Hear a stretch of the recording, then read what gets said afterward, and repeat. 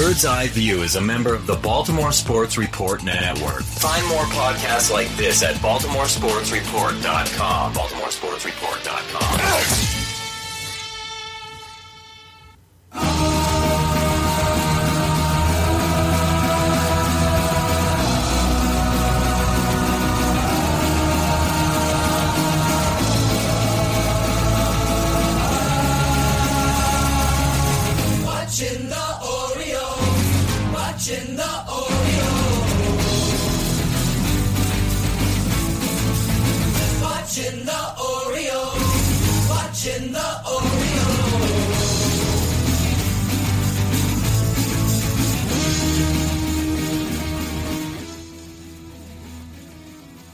And welcome back to Bird's Eye View. When it comes to the Orioles, this weekly podcast is your official source for a lack of insight and for baseless opinion. Today is June 1st, 2015, and this is episode 124. My name is Jake English, and I'm here, as always, riding on the coattails of one Mr. Scott Magnus. Now, if you're listening to my voice right now, you're most likely doing it on our website, which is birdseyeviewbaltimore.com. It's also possible that you found us on the Baltimore Sports Report Network, as we are proud partners and members of that Baltimore Sports Report Network. If you're over there at the Baltimore Sports Report Network, make sure you check out the other great podcasts on the network. Baltimoreans, Baltimore Sports Report, Between Two Birds, the Zardcast, Red Shell Radio. Who am I missing? Orioles Spastics, if they ever came back. We miss you, Orioles Spastics. Also check out Baltimore Sports Today, which is BSR's daily podcast. And also tune in all season as we bring you BSR postgame live every Tuesday and Thursday. Scott or I will be there to regale you with the wonderful events of that night. We talk about Orioles baseball? Yeah. Well, maybe not so wonderful, but sometimes they're good. Sometimes, yeah. If you're gonna get this show, make sure you do it on some third party platforms. Let me tell you about them. We're on Stitcher, we're on Miro, we're on Double Twist, and you can get us on Apple, on iTunes. If you're gonna do it on any of those third party applications, please make sure that you rate this show. Tell us what you think. Leave a review. It really helps us out, and we appreciate it. Social media, we're all over the place: Facebook, Google Plus, but we really like Twitter. You can find us tweeting at Bird's Eye View, BAL. And with that, Scott, let's go to the important thing. Okay. What's your drink of the week? Jake, I am drinking a Brewers Art Biezli Ale, which is the Aussie name change after they got sued. All right. I have a problem with this beer. Okay. I have a problem with this beer, not on the grounds of its taste. Yes. However, I think that it should be called litigation. Or cease and desist. Yes. Cease and desist actually is a much better name. Since that's what happened today, we got a cease and desist letter from the Osborns. I think cease and desist would have been an excellent name. I think they missed an opportunity. Yes. I am drinking a Corona provided by my host here at SD Studios, and I am quite thankful for it. Someone has to drink that swill. I didn't realize you'd be 3 deep in at this point. Hey, if somebody has to do it, it might as well be me, right? I guess so. And if that hurts you, let's talk about what hurts us. Let's go to the medical wing. So in the medical wing, of course, Adam Jones is day-to-day with a left ankle sprain. He's been out of the lineup for 2 days, and on Monday night, the night that we're recording, he's back in the lineup, but again, out of center field. He seems to be doing pretty well along the base pass. Certainly not too concerned, I guess, but it's something that's going to be warrant attention to see if it flares back up again. I'm concerned. Because he's the best player on the team, and you saw how bad the Orioles were when he was not in the lineup? Well, I mean, yeah, but that's not why I'm concerned. Oh, because David Lowe plays center field when he doesn't play. David Lowe gets guaranteed at bats when he doesn't play center field. I see. So the David Lowe hate train has started. The big news of today, though, is J.J. Hardy is complaining about left side soreness. And that's obviously not good news, given consideration that J.J. Hardy had a back issue before. But also, this is he's had a previous injury here back in 2011 as well. Jake, do you know what that injury is? I'm looking at my left side. I'm not really sure what can be over there. Could you clue me in? Yeah, I can clue you in. It's something that Buck didn't want to mention, but this injury, well, we've had a history with it on the Orioles. You and me, we used to flash some leather. We hit some domes together always. I really feel that I'm losing my big swing. I do believe this could mean the DL. You've heard me so. Band sales and evil know. And Buck just told me that I've got to go. Oh, please, I know I hurt you swinging, so please stop your straining. No dongs because it hurts. Oblique. So wait a minute. Are you telling me what I think you're telling me? Yes, I'm telling you that's a possible oblique injury. You're telling me that it's possible that J.J. Hardy will have an oblique injury that has him out for a good portion of the season, and then he's going to come back, and then he's going to be not effective, and he's going to have a PED suspension? Let's not get that carried away. Okay. Okay. With that, well, I guess we'll wait and see what happens and see if this is a one-time thing or not, but JJ seemed a little concerned about it. Matt Wieters is coming back this week, either on Thursday or Friday. He's catching in Norfolk on Tuesday. He's actually catching Bud Norris, who's making a rehab start. He might be a candidate to come back into, well, Buck said he's coming back into the rotation at the end of this week. Thoughts, Jake? Well, unfortunately, I think the only guys that I want out of the rotation right now are not the ones that are going to get booted. So I hope Bud's good. I really want, I want Bud Norris to be good, but You want him to be Stud Norris again, but I do. But it's not happening. And Cutman Gossman is finally starting to pitch in some rehab games in minor leagues. He's going to start out in Frederick and progress his way up. That's going to be starting this Saturday. So I guess they're going to start to build that endurance back up, which they probably should have been doing during spring training. If only. If only. All right, well, with that, I think we've had enough depressing news out of the medical wing and enough singing at that as well. So let's go. We broke our no singing rule. Yeah, let's go to the twat. All right, this week on the Twitters, first from Dylan Atkinson, who has been a guest on Postgame Live, also a member of the fine Orioles Uncensored podcast, which we recommend that you go check out. He tweets as follows. Hashtag Orioles failed to take advantage of 20 home games in May. They now face 30 of the next 53 on the road. Yikes. Man. If you can't win them at home, you're not going to win them on the road. Yeah, I don't know. I mean, it's 23 home games to 30 road games. It's just, you got to start putting together series wins. It's as simple as that. Yes. You at some point, you do have to win games. They're only 2 games back. The rest of the AL East is crapping itself. But really, at some point, you have to start winning. Unless you're not a good team. For now, this comes from Rockabatko. He tweets, unless something changes unexpectedly, it doesn't sound like Orioles planning to call up a reliever. Bucks must have enough bullpen arms. I guess that's really up to the starters, isn't it? It kind of is, but yeah, honestly, the starters have been going pretty deep into games, so the bullpen seems pretty rested right now. The next tweet we have is from MLB Communications, which tweets at MLB_PR.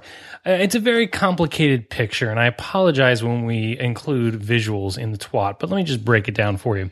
It's a picture of the 2015 American League All-Star Balloting Update number 2, and I won't tell you anything other than the fact that the Kansas City Royals fans are really into voting early and often, and that the Orioles are right where they belong in All-Star voting, which is nobody on the leaderboard. Yeah, the closest one is Adam Jones, who is trailing Alex Gordon by like 300,000 votes. So look at the team and the way it's performing right now and tell me if there's an all-star in this club.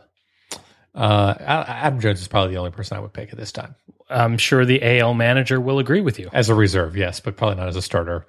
Look, it's the All-Star game, and as much as the Orioles have stuffed the ballot boxes over the past few seasons as well, I'm not getting into a secret that the Orioles are stuffing the ballot box. No, good for them. Yeah. Can we go on to the next thing and not talk about the stupidity of what is the All-Star game and talk about the greatest thing ever on Twitter, and that's Jim Palmer. Jim Palmer, you can follow him at Jim22Palmer. Can't get O's to elusive 500, but I can lighten the mood in Spencer's train pajamas. Hashtag back on track. At Orioles, at Masson Orioles. And it is Jim Palmer in some train pajamas. And once again, proving Jim Palmer is the master of Twitter. How old is Jim Palmer at this point? He's 62, 63? I think he's older than that. I hope not. But Jim Palmer... 69. Yeah, Jim Palmer gets 69, Twitter.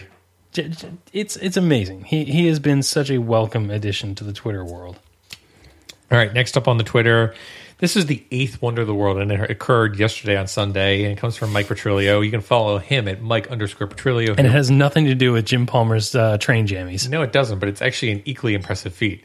I have just witnessed in person a Bartolo Colon extra base hit. I no longer have anything to achieve on this planet. Not only did Bartolo Colon have one extra base hit yesterday, he had 2 extra base hits with an RBI. Signs of the apocalypse, folks. It's pretty crazy. All right, next we have 2 straight tweets coming from @CamdenChat. I'm not sure we've ever done that on this program. I don't think so, but they're well quality, worth it. yes. The first one comes from, of course, @CamdenChat, the great folks over there at CamdenChat. We recommend that you go check them out. Hoping that J.J. Hardy's current Orioles contract doesn't end up looking like Brian Roberts' last Orioles contract. Ouch. I want him to be wrong so bad. I want this so much. It burns. But he comes back, and this goes into the tweet category of how do we miss this? Coming from Camden Chat, it says, I also guess that hashtag Steam Cleveland might have just been a little inappropriate for television. Jake, how do we miss that? I have no idea. We need to step up our game once again. Final one. This goes to the category of, do I take the red pill or the blue pill? This comes from Jason Collette. You can follow him at Jason Collette. He is an MLB reporter for the Tampa Bay Rays. And he writes, Jimmy Paredes, and includes a picture of Morpheus saying, what if I told you that an AL player with the highest chase percentage and swinging strike percentage was also batting .331? Wow. That's pretty poor in terms of, plate discipline for Jimmy Paredes. And it certainly has been the case over the past week where Jimmy Paredes has struggled mightily at the plate. Jake, the offense has been... Well, they've been scuffling lately. Let's go ahead and break it down a little bit and figure out what the heck could possibly be going on and whether it's plate discipline or just strict dumb luck.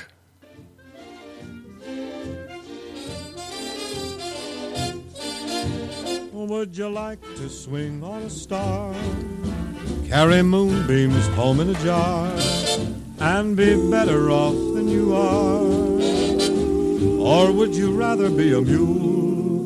A mule is an animal with long, funny ears. All right, Jake, I've got a little thing that is kind of an extension of the twat. And, well, you posted something this weekend on Saturday, and it was, by my count, the Orioles got themselves out in 7 pitches in the 9th inning.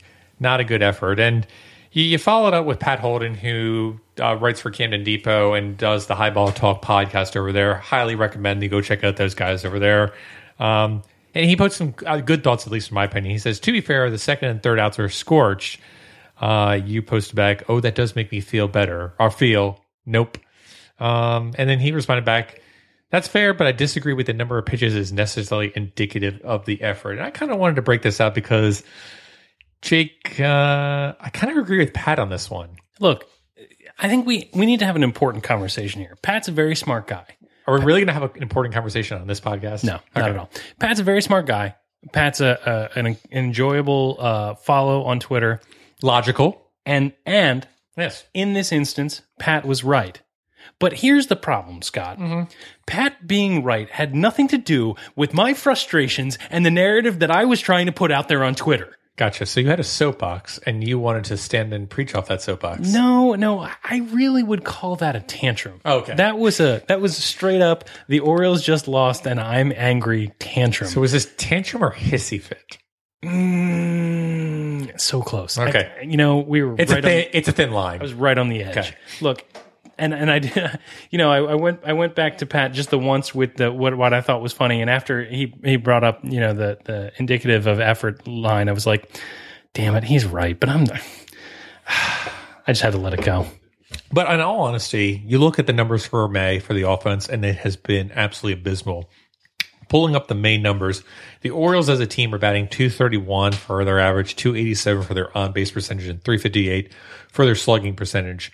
Jake, in terms of WOBA, which I think is a great stat to look at, 285 gives them a 78 weighted runs created plus as the entire team, which is 20 percentage points lower than any other team in Major League Baseball on an average. And the league average. Exactly. So definitely a significant difference in terms of, what they were putting up in April. In April, for example, 286 average, 345 average, 482 slugging percentage, 356 WOBA, and their weighted runs created plus was 128, so 28 points better than league average. So they basically have flip-flop positions. And Jake, just to put in perspective, they were dead last in offense in May. Worst team offensively out there in terms of weighted runs created plus. Not a good sign. But there were a few interesting things. And the one thing that I thought was interesting was if you look at their walk percentages and you look at their strikeout percentages, they're nearly identical in my opinion. 22.6 strikeout percentages to 6.5 walk percentage in May. April, 21% K percentage to 7.4. Certainly not something that I would say, oh my gosh, that's completely different. But the other thing I want to point out was the line drive percentage, 21% in May, 21.9% in April. But the BABIPs, Jake, are completely different. 330 BABIP in April, 277 BABIP in May. So, I don't want to come back and just say that, the Orioles have been in a funk. But when you look at that line drive percentage and you look at that discrepancy in BABIP, you have to kind of think to yourself, well, the strikeouts aren't different, the walks aren't different, and the line drives are about the same. Maybe they just are in a funk. It's crazy because, I flipped out basically. And let me break down the situation, all right? Because the situation was what made me crazy. On Sunday, all right, we got to a point where the Orioles got behind when Chris Tillman exploded. The Orioles managed to load the bases. Yes. Down by 4 runs. Yes. Okay. At the plate was Steve Pearce, who, by the way, has hit a grand slam this season. He has. They loaded the bases by not only hitting, but by being patient through a pitcher that was struggling. The last 2 guys to get on were walked. And certainly Jake Odorizzi doesn't strike you as a struggling command pitcher. And if something is happening in that regard, no, you milk it. He was having an off day. Not only was his command off, but he was also hittable. I mean, Delman Young hit 2 home runs, and Manny Machado hit 2 home runs. And there were a lot of line drive outs as well in terms of it. It certainly seemed like his sinker wasn't sinking in terms of it breaking it in the fashion that it's supposed to. So definitely an Odorizzi game that wasn't. The game was still well within foot, basically. So, again, bases loaded situation, 2 consecutive walks, and Steve Pearce swung at the first pitch. Yeah. Now, this goes back to the conversation, and I'm cherry picking. I'm totally cherry picking, and I will admit to that. Yeah. But my frustration with what I noted when Pat called me out and was righter than me in that particular instance was true again here. I feel like there are 2 ways of looking at it. The first is you see a good pitch, you put a good swing on it. Sure. And if the results don't work out for you, okay, don't worry about it. But on the other hand, on the other side of that, I feel like you need to be situationally aware. Mm-hmm. And in the case of Steve Pearce, again, 2 straight walks, command issues, obviously running out of gas. Look at something. Sure. Make him throw a strike. And that goes back to, the Jimmy Paredes out in the previous game where 2 quick outs, you're the last chance. Look at a couple pitches. Make sure you get a good at bat. I feel like maybe the Orioles are in a microcosm getting themselves out. Mm-hmm. And that's what you're looking at with this dumb luck thing. It's not something that I think is going to continue throughout the whole season, but it's really frustrating because I think it's an approach. I think it's an approach thing and not anything else. Okay. Now, I would love for you to be righter than me and tell me something else. Jake, I can refute your entire argument very quickly regarding this plate approach. Please do. October 3rd, 2014. A day that will live in infamy. ALDS game number 2, October 3rd. Delman Young comes to the plate. Bases are loaded.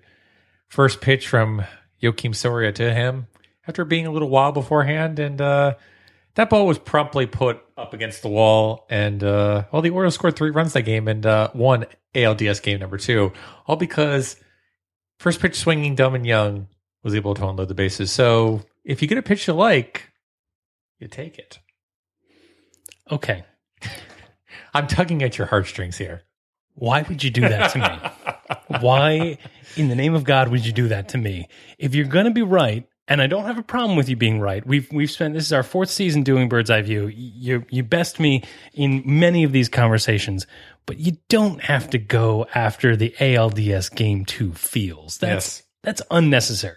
That's harsh.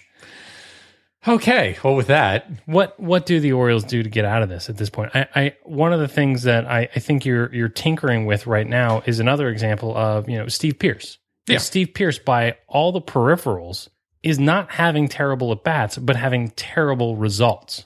Sure. Well, I'm going to write an article about this on Baltimore Sports Report, so check this out later this week. But I've been looking at Steve Pearce, I've been looking at plate discipline, and if you look at his numbers, his line drives are very high right now. They're above 20%, which is a career high, but his BABIP is right around 195. And the question is, why?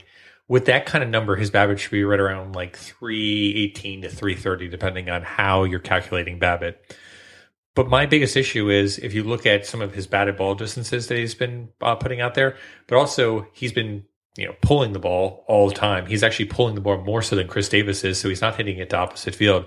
So as much as we want to get on Chris Davis for not being able to hit the ball to the opposite field, Steve Pearce is in that same boat right now, and I think teams are starting to shift on him quite dramatically, and I think they're starting to position themselves in order to catch those line drives to a certain regard. So do I think the discrepancy is completely there to explain why he's going from a 313 to a 195? No, I think there's definitely some bad luck in there. But Steve Pearce needs to go opposite field more often.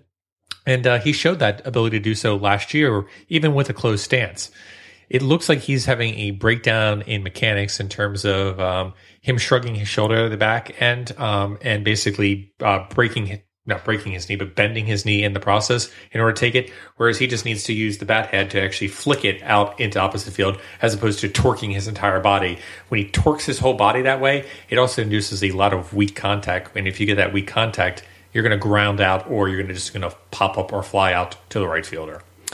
I think the weird thing about what's going on right now is that it's all bad all at the same time. Yeah. That's the weirdest thing to me. And you ask, is it variance? Is it just sheer dumb bad luck?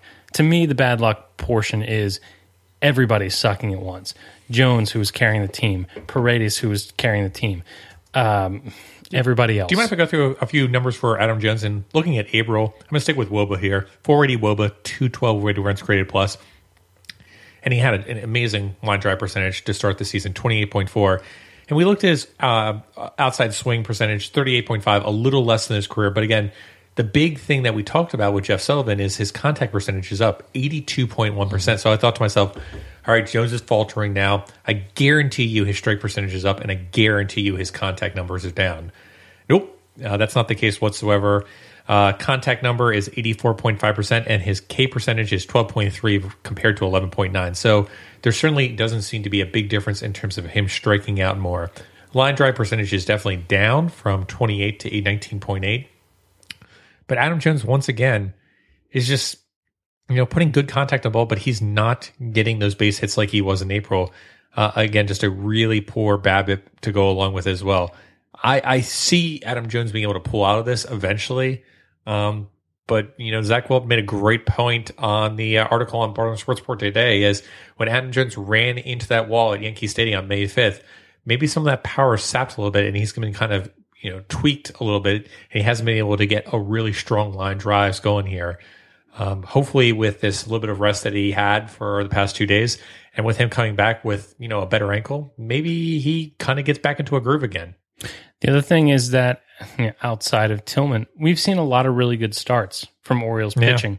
Yeah. Of course, the Orioles finally score 5 runs and they give up 9 on Sunday. But I'm hoping that the bats will be, the pressure will be taken off, so to speak, as the rotation starts to settle down. The bullpen has been great. The bullpen has been really fantastic of late. So hopefully the lineup will get to the point where they're not all collectively pressing. You have to think that after a really bad month like this and a really good month in April, that things are going to balance out and this team is going to return to being in, top 10 offensive team. Maybe not number 1 like they were to start the season, but hopefully a top 10 team once again in offense. I think it's definitely possible. Just doesn't seem like things have clicked yet for this entire team. And, you got 4 months left. Plenty of time. Let's not get worried. That's a really good point, because I've been very guilty of living in the moment this season, as I think we all have, because, again, the demons of the dark period are not gone. Yeah. We're not used to following a good club yet. Right. And so a period like this of a couple months of just really struggling. Ugly baseball. That's hard for this fan base and me personally to take without getting super negative about it. I've been having a hard time with taking the longer view. So I think that your point is perfectly salient. Well, honestly, I think there is really a good way to do this when you are emotionally distraught. I think it's sometimes good to take a step back and, free your mind with a little bit of poetry. So let's talk about language and poetry and go from there. When I see my baby, what do I see? Poetry, poetry in motion, poetry in motion, walking by my side, her lovely locomotion keeps my eyes. Scott, I had an interesting conversation with a colleague this week. He's not a sports fan, but he foolishly asked me a question about the Orioles, and things snowballed from there. And we quickly realized that we were experiencing that classic cool hand Luke failure to communicate, because I was throwing around baseball jargon without really thinking about it. Now, it wasn't the stat nerd jargon. I wasn't using BABIP or RE24. I have to say, Scott, you've brought me a long way in the last 3 years, but it wasn't that. I was using phrases like 500 or games back, things that I completely take for granted. And one thing I want to make clear here, in this particular situation, this guy, he's much smarter than me, all right? And I mean much smarter. In most of our conversations, he makes me feel like a pre-op Charlie Gordon. This got me thinking, however, that one of the things that I romanticize about this game that I love so much is the rich, highly specific language. You get that most on the radio. And if you listen to a ball game on the radio, and occasionally if you watch it on TV, you are immersed in the poetry of baseball. My absolute favorite, and I have no idea why, is when a batter is described as would be next. You hear that when there are 2 outs and the announcer is telling you who's at bat and who's on base and what the situation is, what the count is. And if that inning were to continue, the batter on deck would be next. It's a hopeful phrase. It's one that gives you a brief glimpse into what the next chapter of the story might be. And the semantics of baseball, especially the semantics of listening to baseball on the radio, is an interesting one.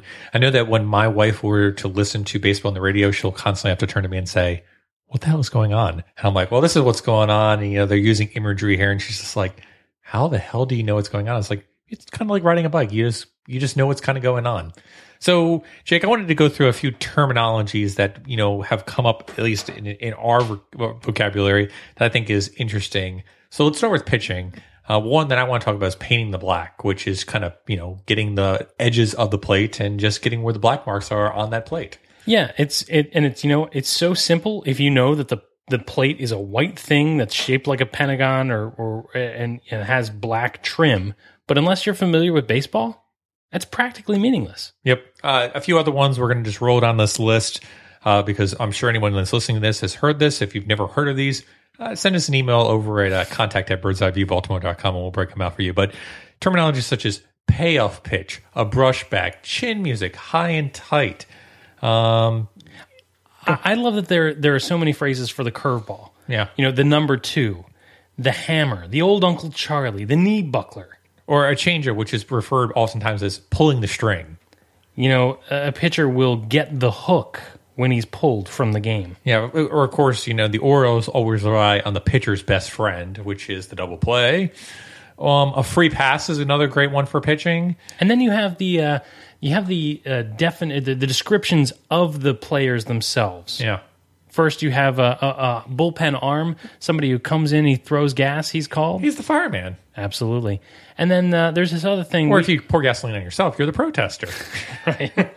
There's another one. It's a term which has no meaning in Baltimore. What is it that I'm looking for? It's the ace. Oh, right. Yeah. Your number one starter. Let's go over to hitting. We saw a lot of this on Sunday's game. It's the dying quail that is kind of like the bloop hit. Again, bloop is another one, too, of kind of being a baseball terminology. Another one is pretty famous in Baltimore, Baltimore chop. Love this one. Of course, it's a hit that goes almost straight down, bounces off the area near the plate, high enough into the air that the runner has the opportunity to advance. It's a wonderful expression. What about the choke and poke? Well, first of all, the choke and poke, I'm just going to stop and let all the listeners fill in their own dirty joke. But it's basically when you choke up on the bat, you try to put the contact on the ball and just poke it through the infield to get a hit. We call it the Nick Markakis. Yeah, absolutely. There's a punch and Judy hitter. Punch and Judy hitter until yesterday was basically Delman Young. Yes, exactly. Hit it on the screws. This is another expression that has nothing to do with baseball. There's not screws in a bat? There's not, but it's when you hit the ball really hard with a good part of the bat, you've said to be hitting it on the screws. Again, from outside of baseball, that makes no sense. Of course, there's gopher balls as well. Absolutely. Gopher ball, of course, is a ball that takes, well, there are two ways in which this is used in the game.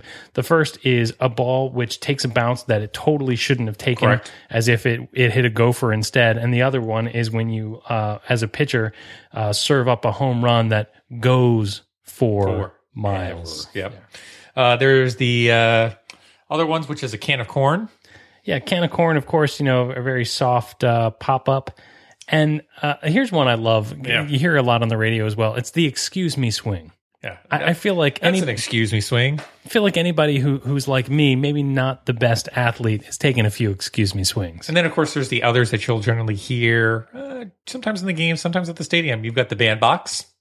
Yeah, bandbox, a small park or a park that a lot of home runs take place in. Here's one, again, makes no sense unless you understand baseball. It's got the battery mates. Yeah. Pitcher, catcher. Yeah. They're part of the battery. How about a businessman special? Now, you just went to a businessman special. Again, we're going to let the listeners fill in their own dirty joke. What do you got there? I had a lot of ones, and, I basically made sure I used them all up on my friends and everyone that I met that day. It's an afternoon game, ladies and gentlemen. Yeah. Pete, you're welcome. A cup of coffee is kind of getting called up and then being sent right back down. You've got the junior circuit and the senior circuit. Absolutely, the AL and the NL. And, of course, the tools of ignorance. I love that expression. Yes. Catcher's gear, the tools of ignorance. Wait, hold on a second. This whole thing started with, poetry, emotion, and you were mentioning how some of the semantics is like the poetry of baseball. Yeah, I said that, but I think I might instantly regret having done so. I think it's time that we take this opportunity to explore the poetry of baseball in a little something we like to call Orioles Senryu. I'm so proud of you. I'm so proud of you for so many reasons. I'm going to drop my baseball cap here. I'm going to throw on my literary nerd cap. You went for Senryu rather than haiku. But it's not haiku. This is awesome. Yeah, haiku. A poem that has form and very specific rules, but also about nature. Well, and the other thing, too, is Senryu specifically is supposed to be almost in a satirical nature. And if there's anything that this show is about, it's a satirical nature. So, well, then let's open up the Bird's Eye View Poetry Corner for a little Orioles Senryu. All right, do you want to start with the first one? Sure. And this is recent history and very relevant. Delman Young hits, brings disaster in the field. Find better options. Very nice. Very nice. Make sure everyone you're counting your 575s here. O's problems abound. So offensively challenged. Tillman is no ace. 2 games back in June. AL East is terrible. Panic anyway. Team Steve has one more. Clevenger called up again. Just in time for Matt. Hunter in the game. Please don't go boom on this day. Here comes seduction. Nelson Cruz is gone, and grandmothers close their doors. Here comes the boomstick. And we're going to close it out with Buck Showalter smiles. One more in the win column. Put a bird on it. And with that, Jake, I don't think we could do it any better for that last one. Folks, if you've got one that you can do in the 575, submit it to us on Twitter at BirdsEyeViewBAL. We will favorite and retweet some of our favorite Senryus that we come across in Orioles. And maybe we might, pull out this segment in the future, but let us know what you're thinking at this time. Hey, if you thought that there was anything wrong with those Orioles poems, show us up. Let us know what you got. And with that, I think it's time we show each other up. Let's go over to Fantasy Boss and see who won this week. Crap. Yes. Oh, when it comes to kissing, I just gotta keep insisting, oh baby, you sure do swing. When it comes to kissing, I just got to keep insisting, oh daddy, you are the king. Baby, you got me beat up and down, inside out and across. Oh yeah. But in the middle of the night, when the moon is shining bright, you're the boss. I really appreciate you letting that version of You're the Boss run long, because I think it's the last time I'm going to hear it for a while. Look, I snuck one in this week. Good job. I brought the series to 5-2, so I'm 3 games back. What does that sound like? It sounds like something. Anyway, look, we both did awful. Yeah, category last week was RE24, so run expectancy in the 24 situations. And needless to say, the Orioles, they didn't have a great week. We actually failed miserably because we talked about the worst player that was going to be last week, and we both agreed it was going to be Chris Davis. And Chris Davis ended up leading the week with 5.09. So, we suck. We have the power to turn this thing around through Fantasy Boss alone. Yes. So, I actually went with Adam Jones, who had a negative 1.91 RE24. You went with Manny Machado, who was a negative 0.92. It was the 9th and 13th worst performing players out of 14 for the hitters. It's pretty bad. Yeah. I feel like that's weird, though, because we've been doing so well. Like picking 1 and 3 or 3 and 5 or something like that. Not this week. That's okay, Scott. I have a stat that is just stupid enough to work. All right, I'd like to hear it. I went rummaging through the statistical categories, and I found one that I think is both dumb and obscure. Okay, I like dumb and obscure. It's not really dumb. It's just mostly obscure. It's probably dumb. So we're going to go with weighted, grounded into double play runs. Weighted, grounded into double play runs. This is the number of runs above or below average added by a player by staying out of double plays. Okay. I like it. So do I get to pick? Absolutely. Okay, I'm going Jeremy Paredes. That is the best one, and that was my selection. Scott, I'm going to shock you. Okay. I'm going to go with David Lowe. What? Absolutely. Okay. I think there is a pretty good chance. You've seen him play, right? I think there's a pretty good chance that he's not going to hit into a double play. Okay. There is that high degree of chance of probability. So I guess we'll just have to see what happens this week and go from there. So, okay. So we're going with Jimmy Paredes, who's been absolutely horrible. And we're going with David Lowe, who you absolutely hate with a vengeance. Who will own it? And I guess with that, we'll go ahead and head on over to the good, the bad, and the ugly.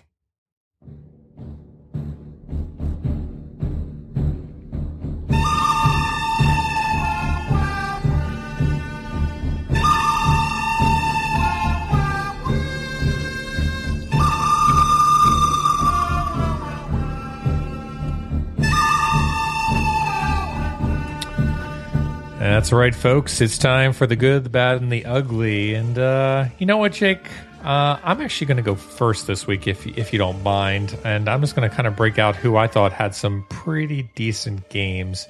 There certainly isn't a lot of them. But actually, the one player that I thought had a pretty decent performance overall this week, undershadowed a little bit, was Brad Brock. Started in 3 games this week, 4 innings pitched.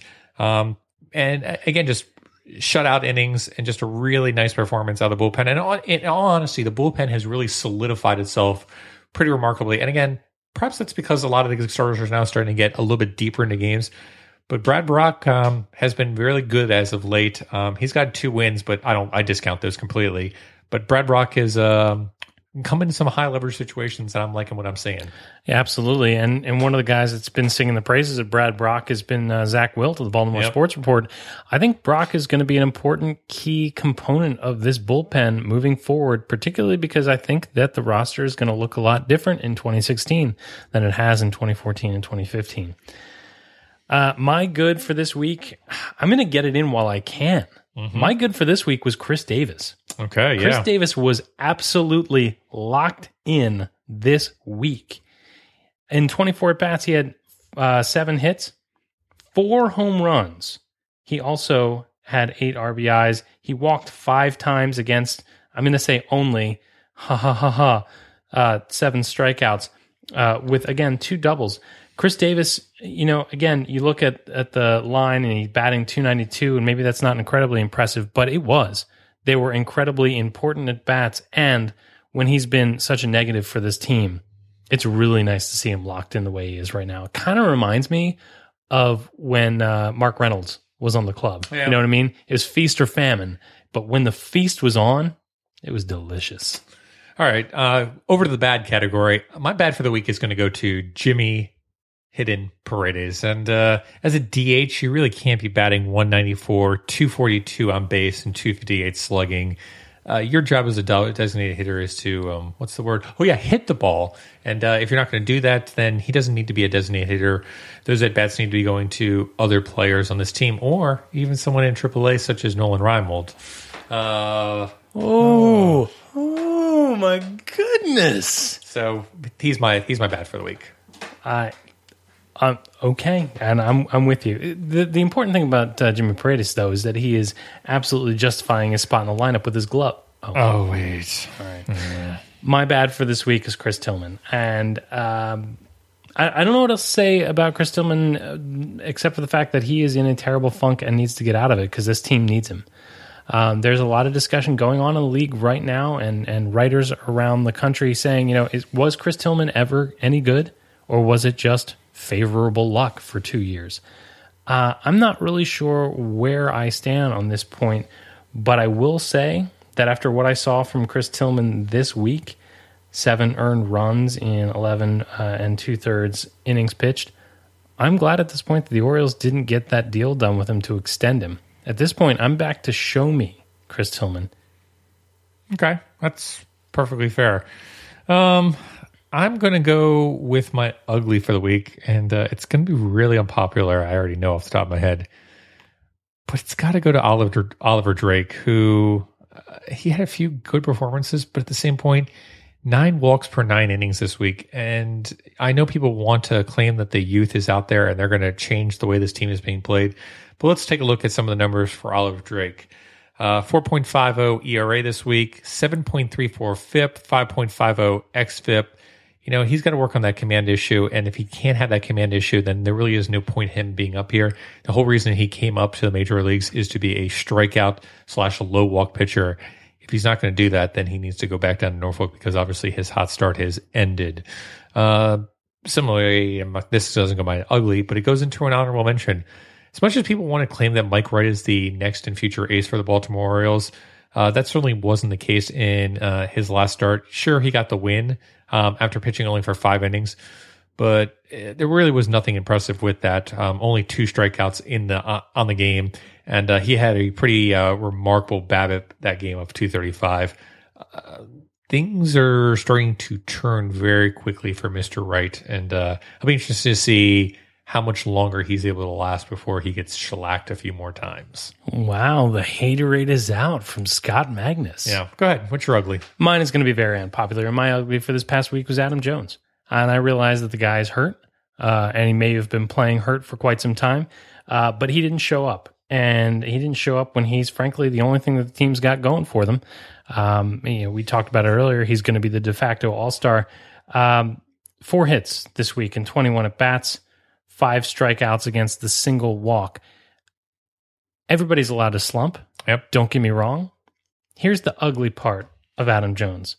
Not only did he really slump in this past week, but if he's hurt, he needs to sit out. Yeah. You know, he's not Cal Ripken.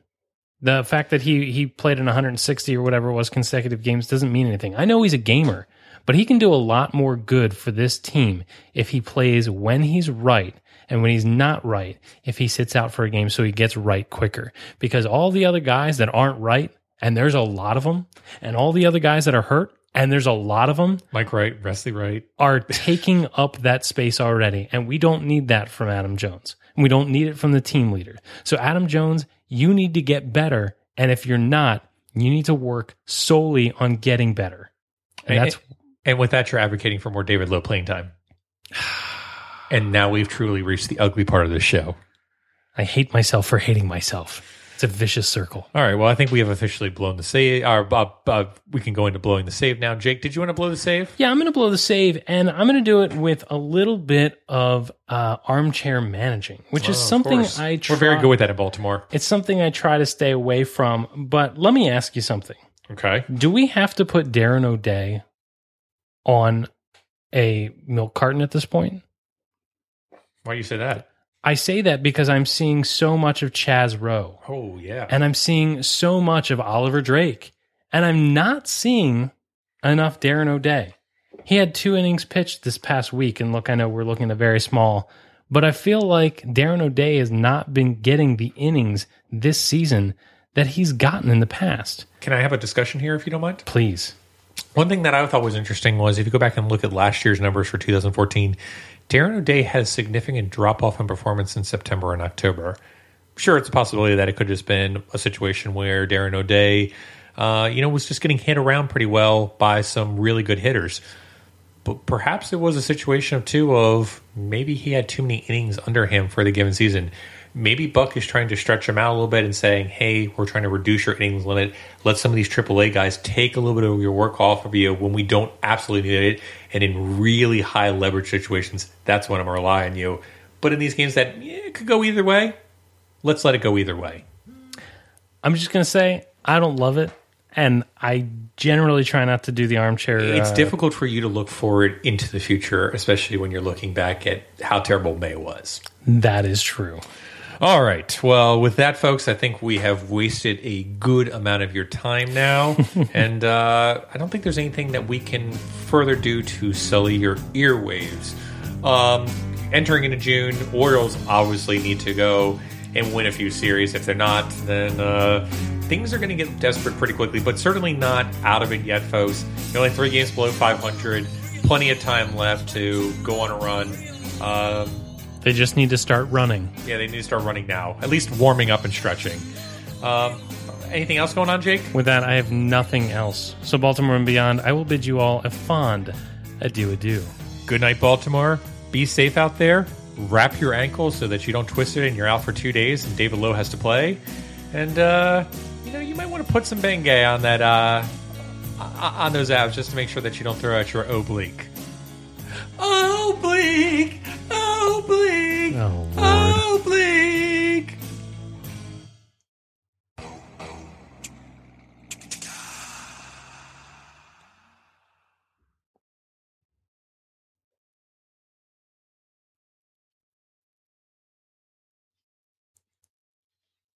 You're still here?